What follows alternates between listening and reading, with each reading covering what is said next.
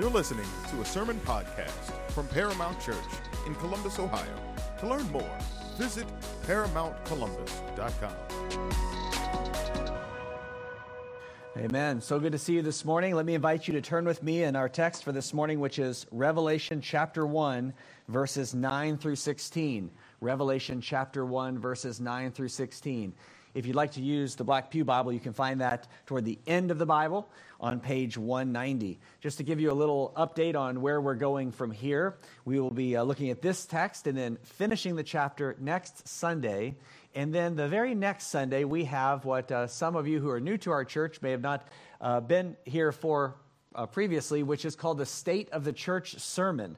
This is something that we have done every year in the life of our church. It's always based upon the same text of Scripture, 1 Corinthians 15:3 and following, which is the kind of life verse or passage of our church. It's why our church is named Paramount Church.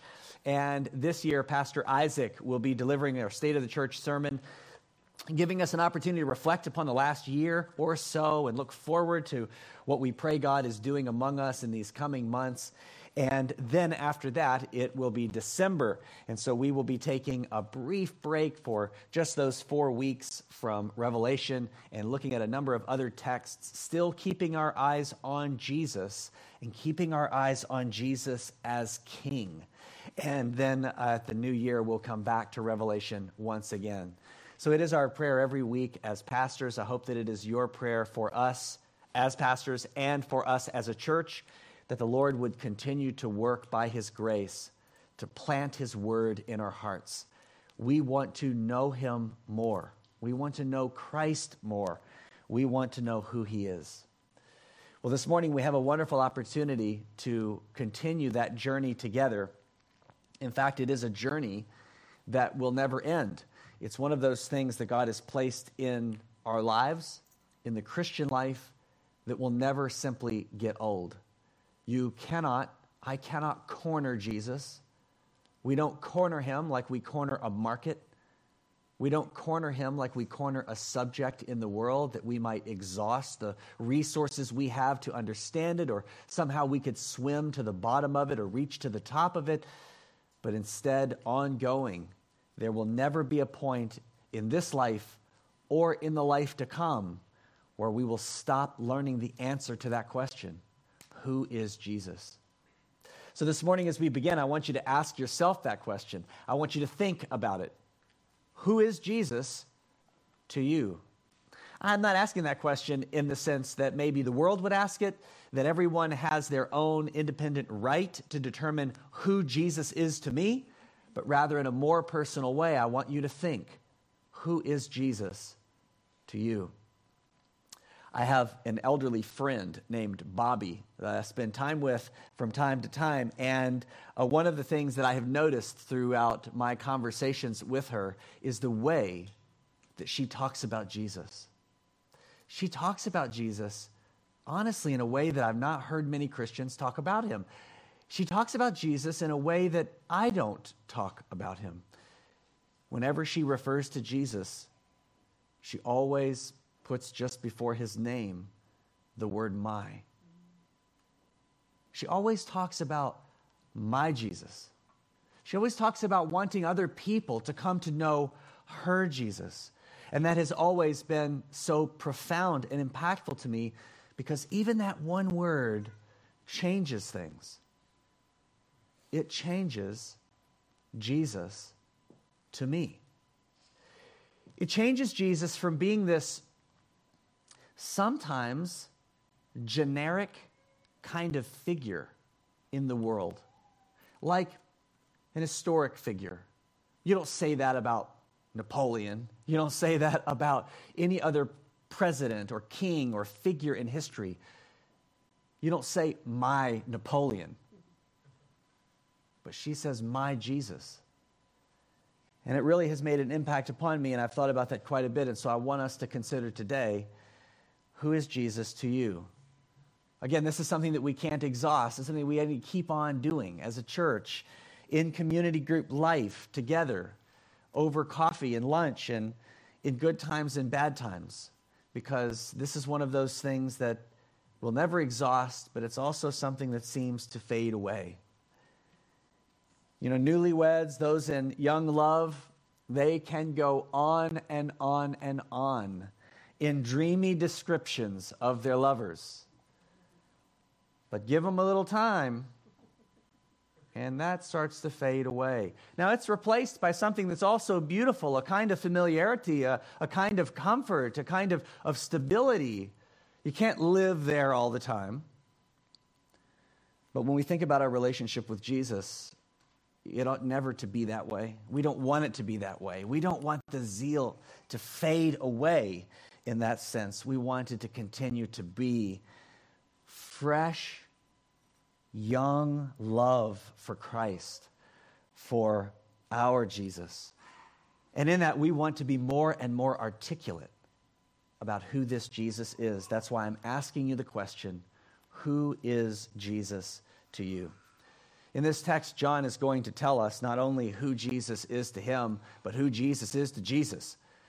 He's going to tell us some things about Jesus that we want to grab hold of in our hearts among millions of other things that we'll continue to unpack down through the ages of history and eternity.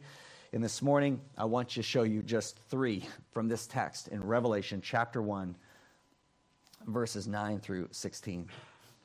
We can begin here with just 4 verses of sort of introduction to what we consider this morning as we hear from John as he sets up what he's doing in this letter.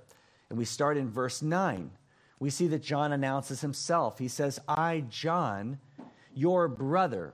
We have right from the start of this text, this return of familial language that comes up so much in Scripture.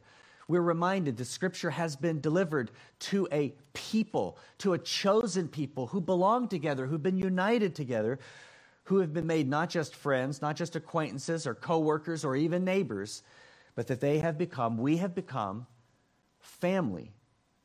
And so John says, I, John, your brother. He's speaking to his family.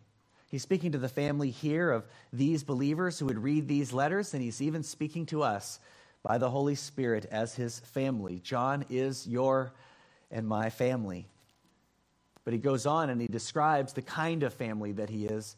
He's not just fair weather family. He's the kind of family that walks with you through really difficult times, because he says next that he's also a fellow participant in 3 things. A fellow participant, first, in the tribulation that comes in Jesus.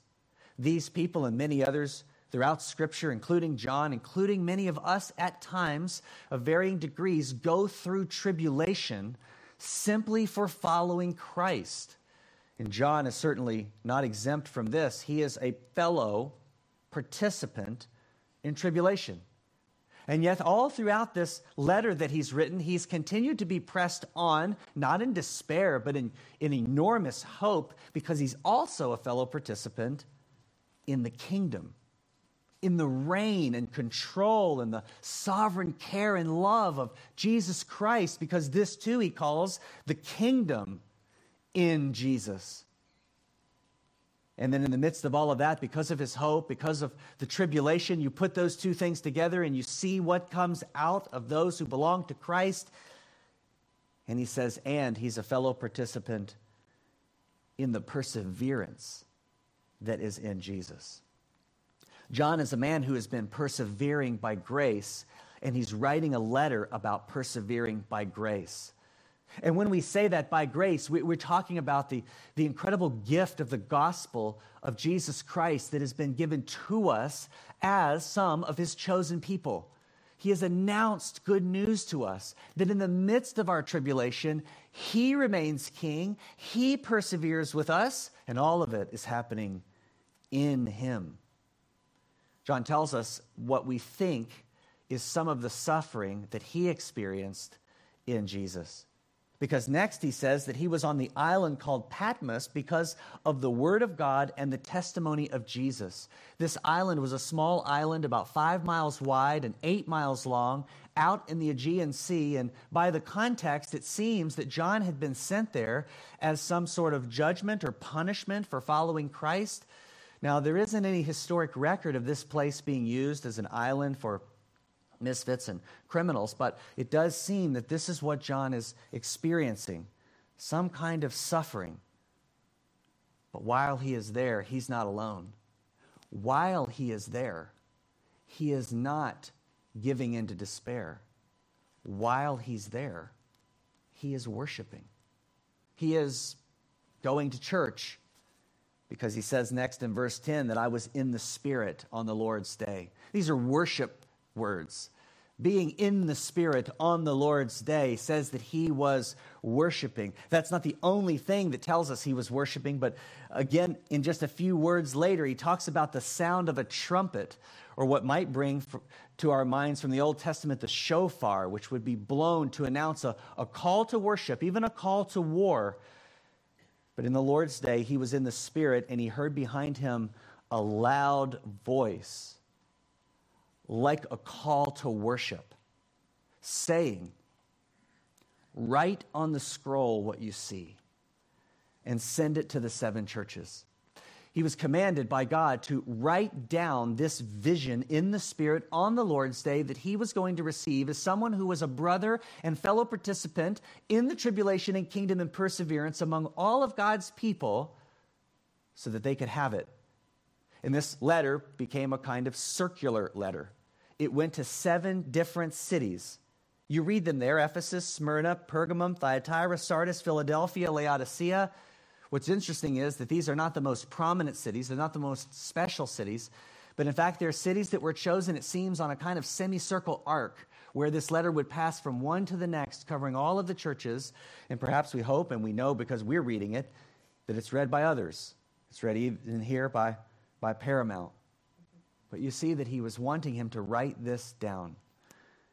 When I read those words, write on a scroll, I am so grateful for them because it reminds me again and again of my need for the Bible. Can you imagine, as others have experienced in the past, as some experience even today, not having a Bible? Can you imagine if I had to come up before you on Sunday mornings or any of our other pastors and preach purely from memory? And I didn't say open your Bibles to Revelation chapter 1. I said try to remember in your mind Revelation chapter 1, and we go about that together. That's one of the worst things that I can imagine for our church, because my memory is just so very bad. I've even been impressed by that recently. We've talked about that at home. A real concern that has captivated my attention is that here we are with these 5 kids, and we're going through all of these exciting things, changes in life and college applications and making the basketball team and all the rest.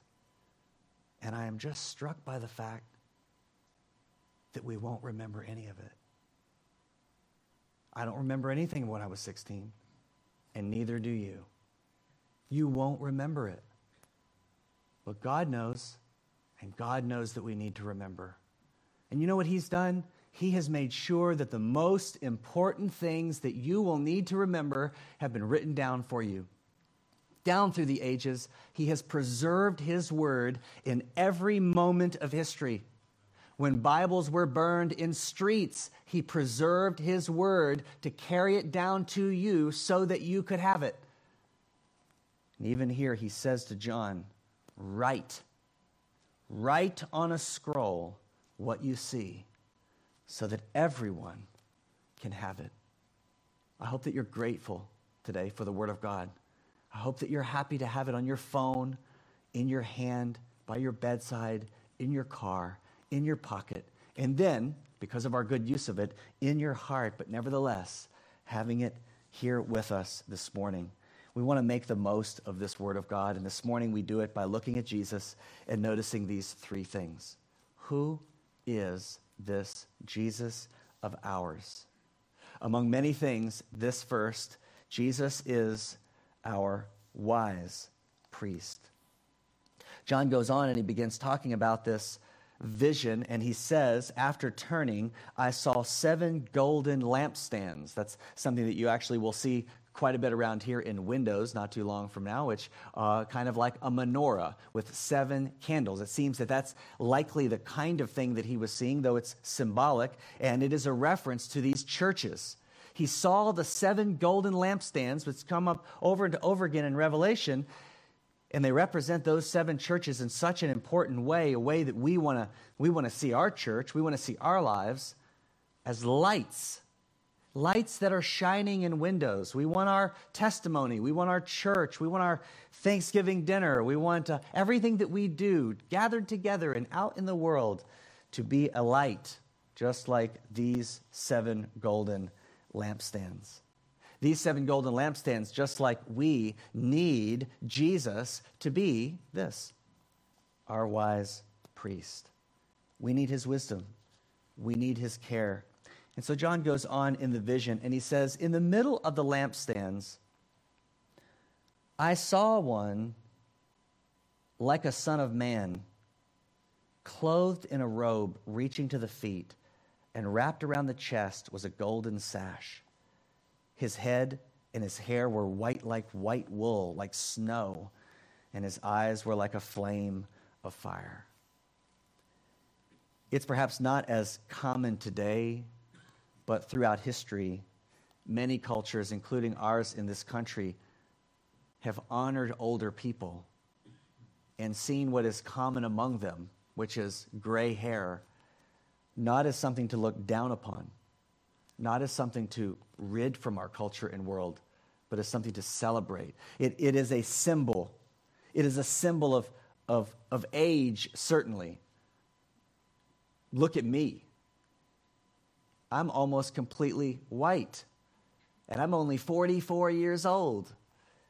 It is certainly a symbol of age. Every day, another one sprouts anew. But it's also a symbol of wisdom. And it seems that that's true here in this text as well, that there is an unparalleled, shining wisdom that is ours in Christ. It's the kind of wisdom that we desperately need. It's the kind of wisdom I feel such a need for on a daily basis, because how many times do you and I face something and feel like, I just don't know what to do about that? How many times throughout the day are you faced with different temptations or trials or troubles, and you just sort of inwardly, though maybe you hide it on the outside, are scrambling for some answer to the question, what in the world am I supposed to do about this? Well, John and those to whom he's writing, even ourselves, they know what this is like because he's already told them that he's a fellow participant with them in tribulation, a time that calls upon us to have incredible wisdom, the wisdom of Solomon, sometimes we would say, the wisest person to ever live. But even here we have something better. It is the wisdom of Jesus Christ. Do you know what the average age is when someone's hair turns gray? Right around 40, which makes sense. That's born true in my life, maybe in yours too, some earlier, some later. What's so interesting to me about that is that has even been kind of a symbol of my experience as a pastor, as a Christian, in particular as a pastor. I remember in early days of seminary and trying to understand what it would mean to be a pastor of a church. I remember hearing from one of my, if not the ultimate mentor of my life and ministry, say, at about the same age I am now, he said, I think the optimum age to become a pastor is 40. He said, because I don't feel like I even knew what I was doing until I reached 40. And again, it's true that some gain lots of maturity earlier, some lag more later in life, but I certainly have found that to be true. I've even found that to be true in my life. Just things are changing as we get older. We are changing. And so it ought to bring us some humility to know that we are desperately in need of this kind of wisdom. Even if you are around that age, I hope that you'll look to it and consider your need for it. Your need for what time and wisdom can do for you, even with the coming of a certain age or a certain stage of life. I can even read you a poem that was written for a fellow pastor when he turned 40, a poem called 40 Turns a Man. It goes like this.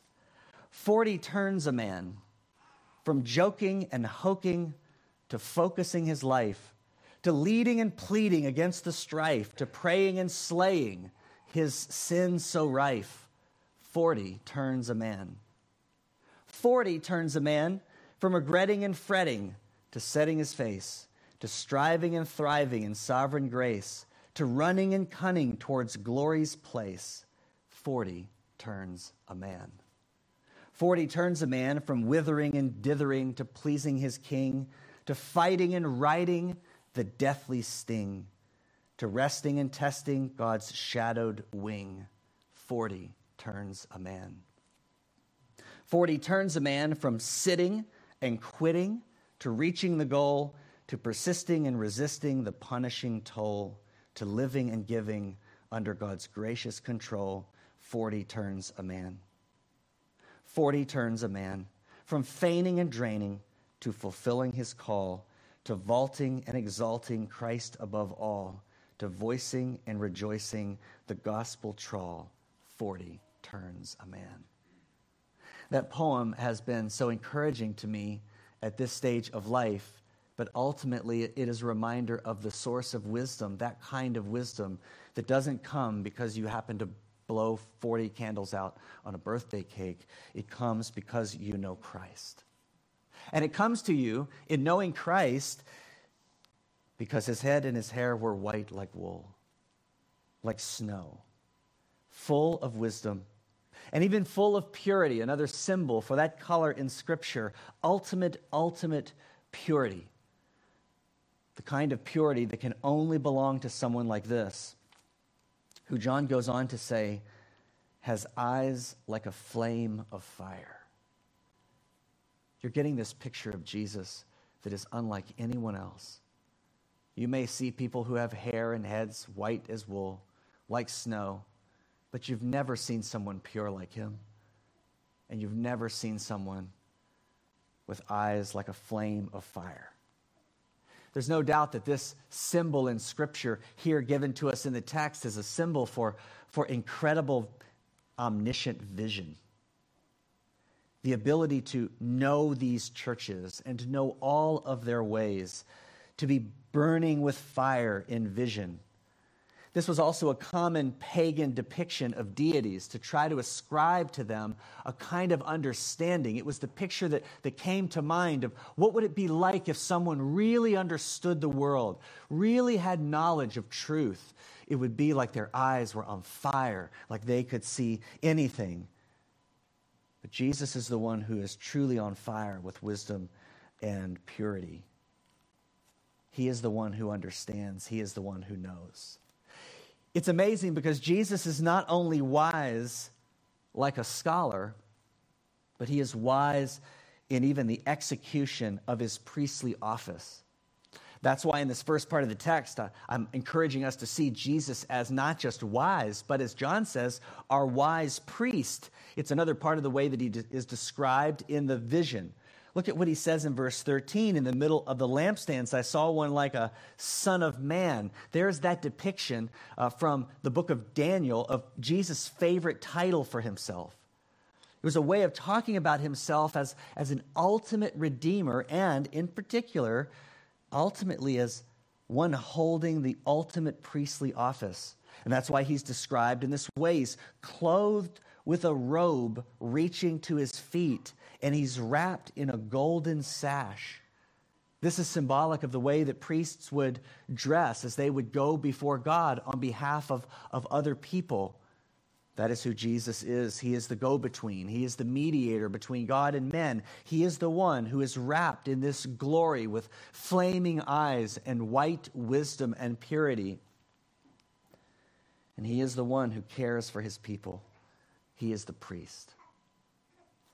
But what's also interesting here, a small note in terms of the language that John uses, the language that God uses, is that he's not just a priest that goes in and does his job and comes out and he's done, but he is a priest who is continually nourishing his people.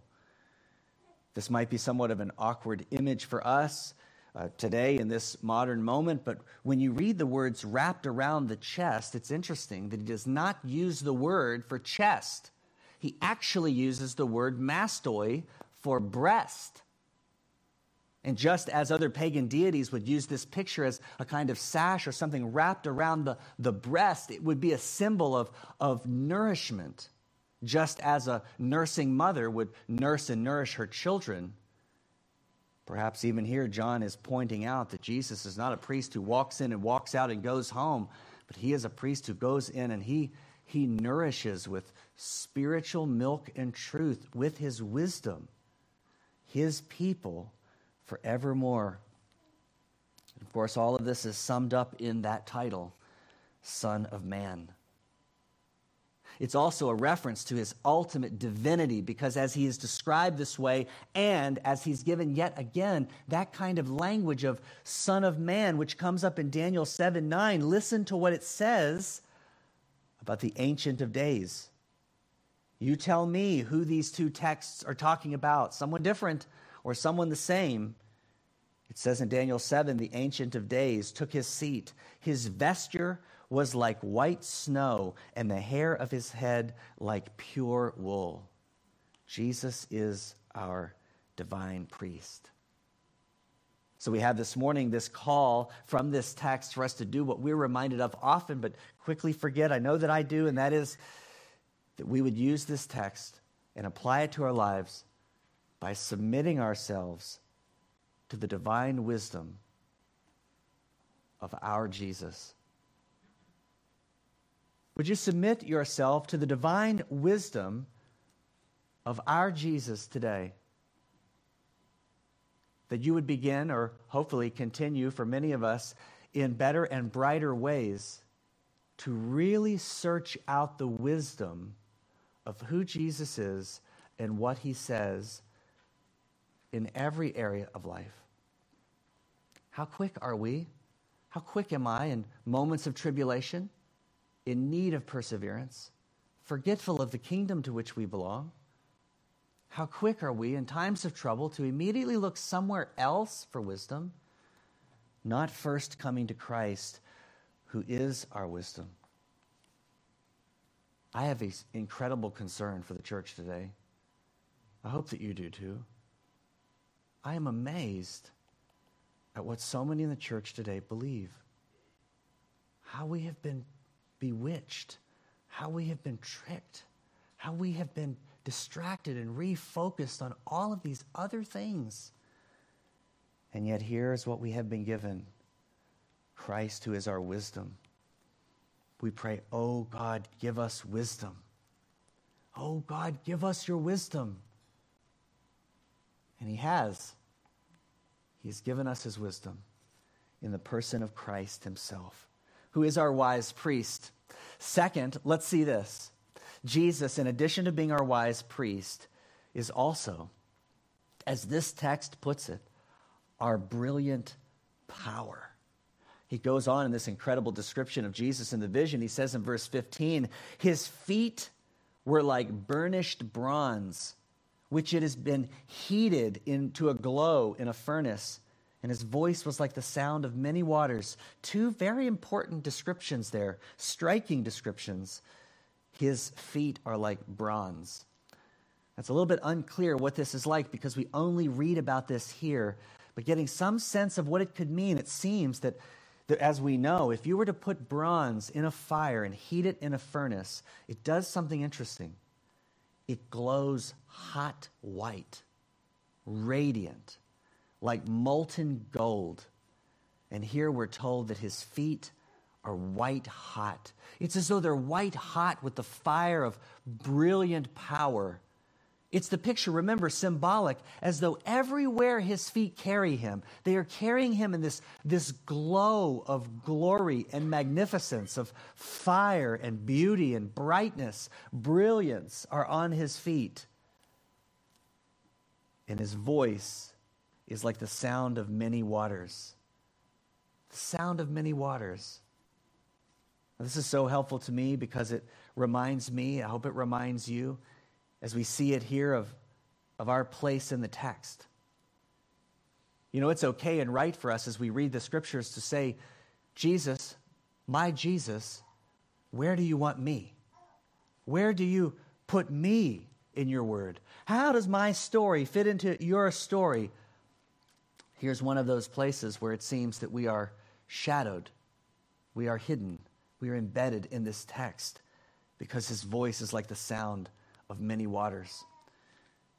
Scholars who have read this text and studied it at great length have come to believe that this is a reference to the swelling voices of God's people. That when he walks around everywhere that he goes, encircled in brilliant, glorious light, his voice speaking is like 1,000 voices. It's like rushing waters, those being the voices of his people. His brilliant power is felt in the world as his people together with him join their voices in announcing his presence, announcing his good news, communicating to the world the truth of who he really is. And there we are, I believe. We are there in our rightful place where we want to be, gathered together as his people in one voice that is his voice. And that our voice has grown so loud because of the unity of Christ, because he's brought us together and he's caused us to sing the same song, to chant the same cheer, that we together with him sound like rushing water. Have you ever heard rushing water at a waterfall? If you get up against it, you can't hear anyone else. You can't hear anything else. It's just the sound of rushing water. Have you ever been in a giant crowd of people? Say in a large horseshoe-shaped arena? I actually had a wonderful experience the other day. It was amazing to me. I took Ezra to our first Columbus Blue Jackets game. He's never been to anything like that before. He's never been in a crowd of people like that before. And it was an enormous crowd of people. And we went in and we sat down, and the people that we were with who gave us these tickets, they're awesome, really good tickets. We're right in the middle of the crowd. And you know how it is. Everybody's kind of watching and excited, and the decibels are kind of down here for a while until something happens. It goes up a little bit, until the buzzer goes off because they've scored a goal, and the whole place erupts in applause. He was transported to another dimension. I've never seen anything like that in a person's face. He fell back in his chair. It was like he had seen heaven. And I thought, that's what it's like. That's what Jesus' voice is like. But they're not cheering over a goal. They're cheering over Christ. That's what it's like. It enraptures you. It envelops you.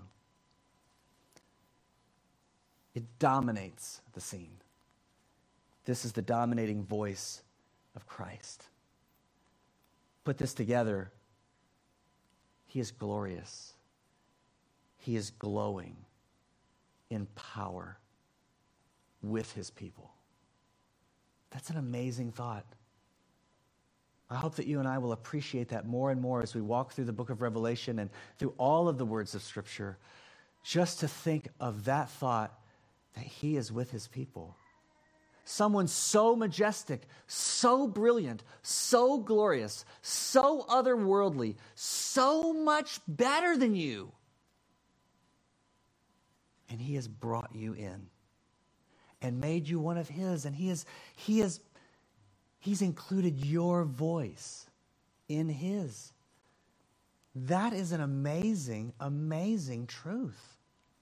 That is a truth that can change your life. And what's amazing about it is that he doesn't have to. Do you really think that our 80 voices make any real difference in decibel? No. Do you think that he really needs us to do this announcing for him? No. It's again out of pure grace. It says something about him. It says Listen to this. It says that he's not utilitarian. It says that he doesn't just have a to-do list to get done. It says that he's a people person. He has a people he doesn't need, but a people that he wants. And so he draws us near, and he allows us to be all part of the incredible rushing glory. He invites you to be part of this incredible reign that he is upon, and to belong to this incredible redemptive story that he is unfolding. He is bringing you in. What a king. What a father. Imagine it this way. Imagine that a father has a woodworking project out in the garage at the wood shop. And out there amongst all of his tools, he has a plan to build a real big birdhouse. And he can go out there and he can build it all by himself, and he can take it out and hang it up in the tree, and he can see all of the work that he has done, and he can admire it as the birds come and build their nest. But instead, he says to his son or his daughter, "Come with me." And he takes them out to the wood shop in the garage, and he involves them in the project. He does not need to. As they plane the wood, he puts his hand on top of theirs, and they smooth out the wood. As he uses the tools, he shows how to change the angle of the cut. He holds back behind his children the wood and presses it through the saw. They put it together, but he doesn't need them. Why does he do that? Because he loves them. Because he wants them near to him. And that's the kind of king that we're reading about here. Brilliant in power and enormous in love. Make no mistake, God has not invited you into a wood shop, but into a world to proclaim with him good news, to minister to hearts, to display his grace. He has invited you in Christ. If you look closely, you can find this all across Scripture. Here's one, John 17:22. The glory you have given me, Jesus says, I have given to them. Your glory I have given to them, that they may be one even as we are one. He has given us his very glory. And his glory is our glue. It is our purpose. It is our unity. Here's another, 1 Corinthians 10:31. So whether you eat or drink or whatever you do, do all to the glory of God. That is only possible if the God of glory gives you his glory. If he draws you near and brings you in. This is what makes our lives matter. 2 Corinthians 3:18, and we all with unveiled face, beholding the glory of the Lord, are being transformed into the same image from one degree of glory to another. For this comes from the Lord, who is the Spirit. It's no accident. He has made his glory so much a part of our lives that we not only behold it, but it changes us.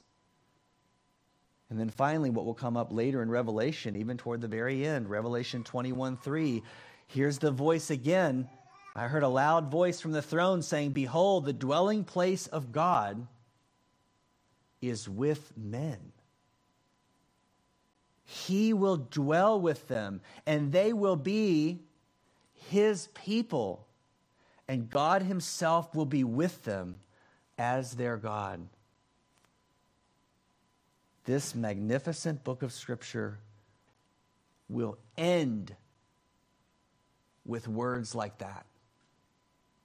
That's how it all comes together. This is where we are. If you know Christ, this is where you are. And in this moment, in this age, we have been given a place with him, for him, by him. And our place is to be one of many rushing waters. So as you apply these verses to your life, as I apply them to mine, there is an important consideration for us, and that is, how are we doing? How are we doing at contributing to the river of rushing water? This is all about your voice. It's all about your place, your purpose, the meaning of your life, why you get up in the morning. Why do you do what you do? And the question is, how are you contributing? Because you've already seen this is where you are. You're in the river. You are the river. What is your voice being used for? I was told recently, and I believe it's true of me, and I believe it's true of you, that the world does not mainly need me to be a political commentator right now. The world does not need me to be an epidemiologist right now. The world does not need me to be a record keeper of wrongs right now. What the world needs me to be is a voice among thousands of rescue. So we have to consider that. Where is my voice? Has my voice come upon a rock in the river and been diverted into another stream? Is my voice off somewhere else? You can hear the rushing waters in the distance, but my voice is over here, working away at these priorities and these purposes and these plans. Well, we pray, oh God, if that's where we are, and sometimes I am, oh God, dig a trench, channel me back to the river, because I want to be a part of this rushing of voices for you. Finally, I want you to see this together with me. Jesus is our wise priest. Jesus is our brilliant power. And finally, Jesus is our majestic judge. This glory that has been given to us changes many things about us. And one of the most brilliant is that it changes our ultimate destiny. From one of condemnation, into which we were born in Christ or in sin because we're sinners. He's changed our destination to one of redemption. These scriptures are frightening. If you're in Christ, they're incredibly comforting, but if you're not, they are frightening. Just as we read in verse 16. We see some more aspects of his character or nature in the vision. Put this way, as John refers to his hand and his mouth and his face. Listen to this. In his hand, he held the 7 stars. The 7 stars, in pagan religion of the time, was often used as a kind of reference to the stars of heaven, of astrology, in the way that you could understand the fortune or the destiny of your life. God is saying through John that Jesus in his right hand holds those 7 stars. If you're looking at the stars to determine what is my destiny, zoom out. And you will see a hand holding those 7 stars, holding your very destiny. This is a God who controls everything. And he brings everything to his ultimate purpose. This is a God you need to know. This is not a God you want as your enemy. Because he holds you in his hand. But then listen to this. Out of his mouth came a sharp, 2-edged sword. That is frightening. That's a frightening image. That's a startling image that we come up with in movies because it's so awkward. It's so unexpected. It doesn't happen in real life. But here you see that his mouth, out of his mouth, comes a sharp, two-edged sword. It's not just a one-edged sword, it's two. It cuts coming and it cuts going. Of course, we know from the scriptures, this is his powerful word. It is his judging word in judgment upon the world. He holds the world in his hand, and his word will be the final word about the world. This is frightening.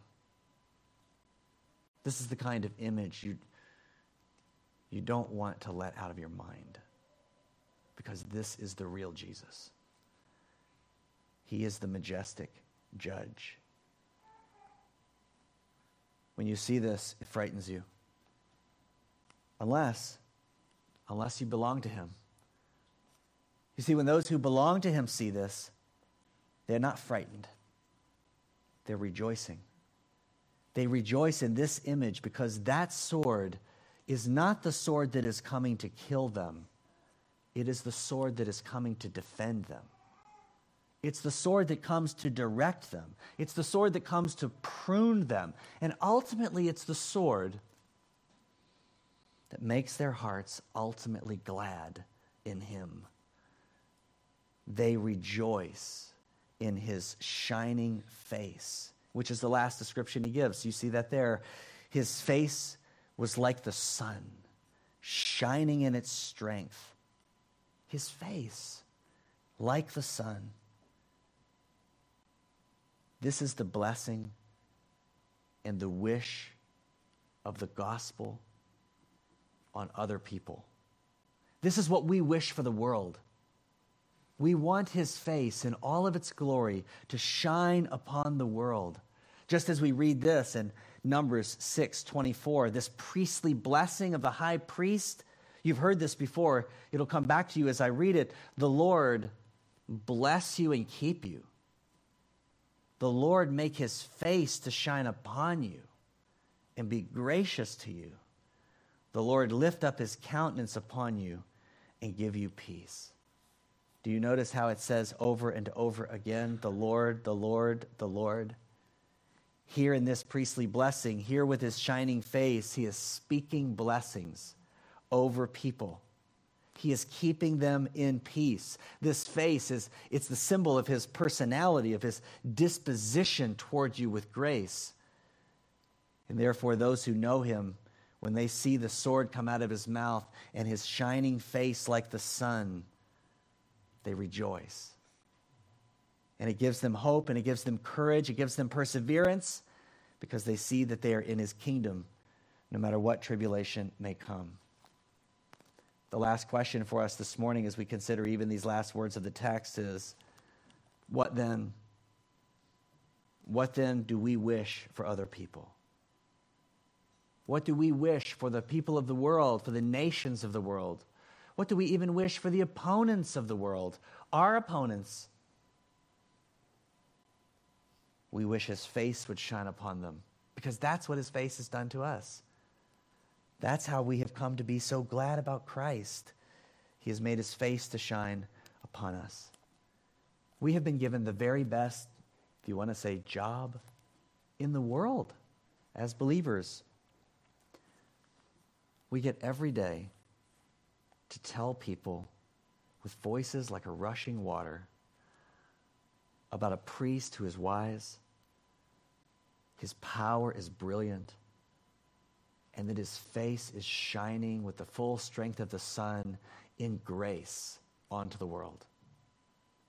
And that if you would come to him, if you would belong to him and repent and believe in him, trust him, come into him, then you would be saved, and you would know all of this joy that comes because of him, and he would become your Jesus.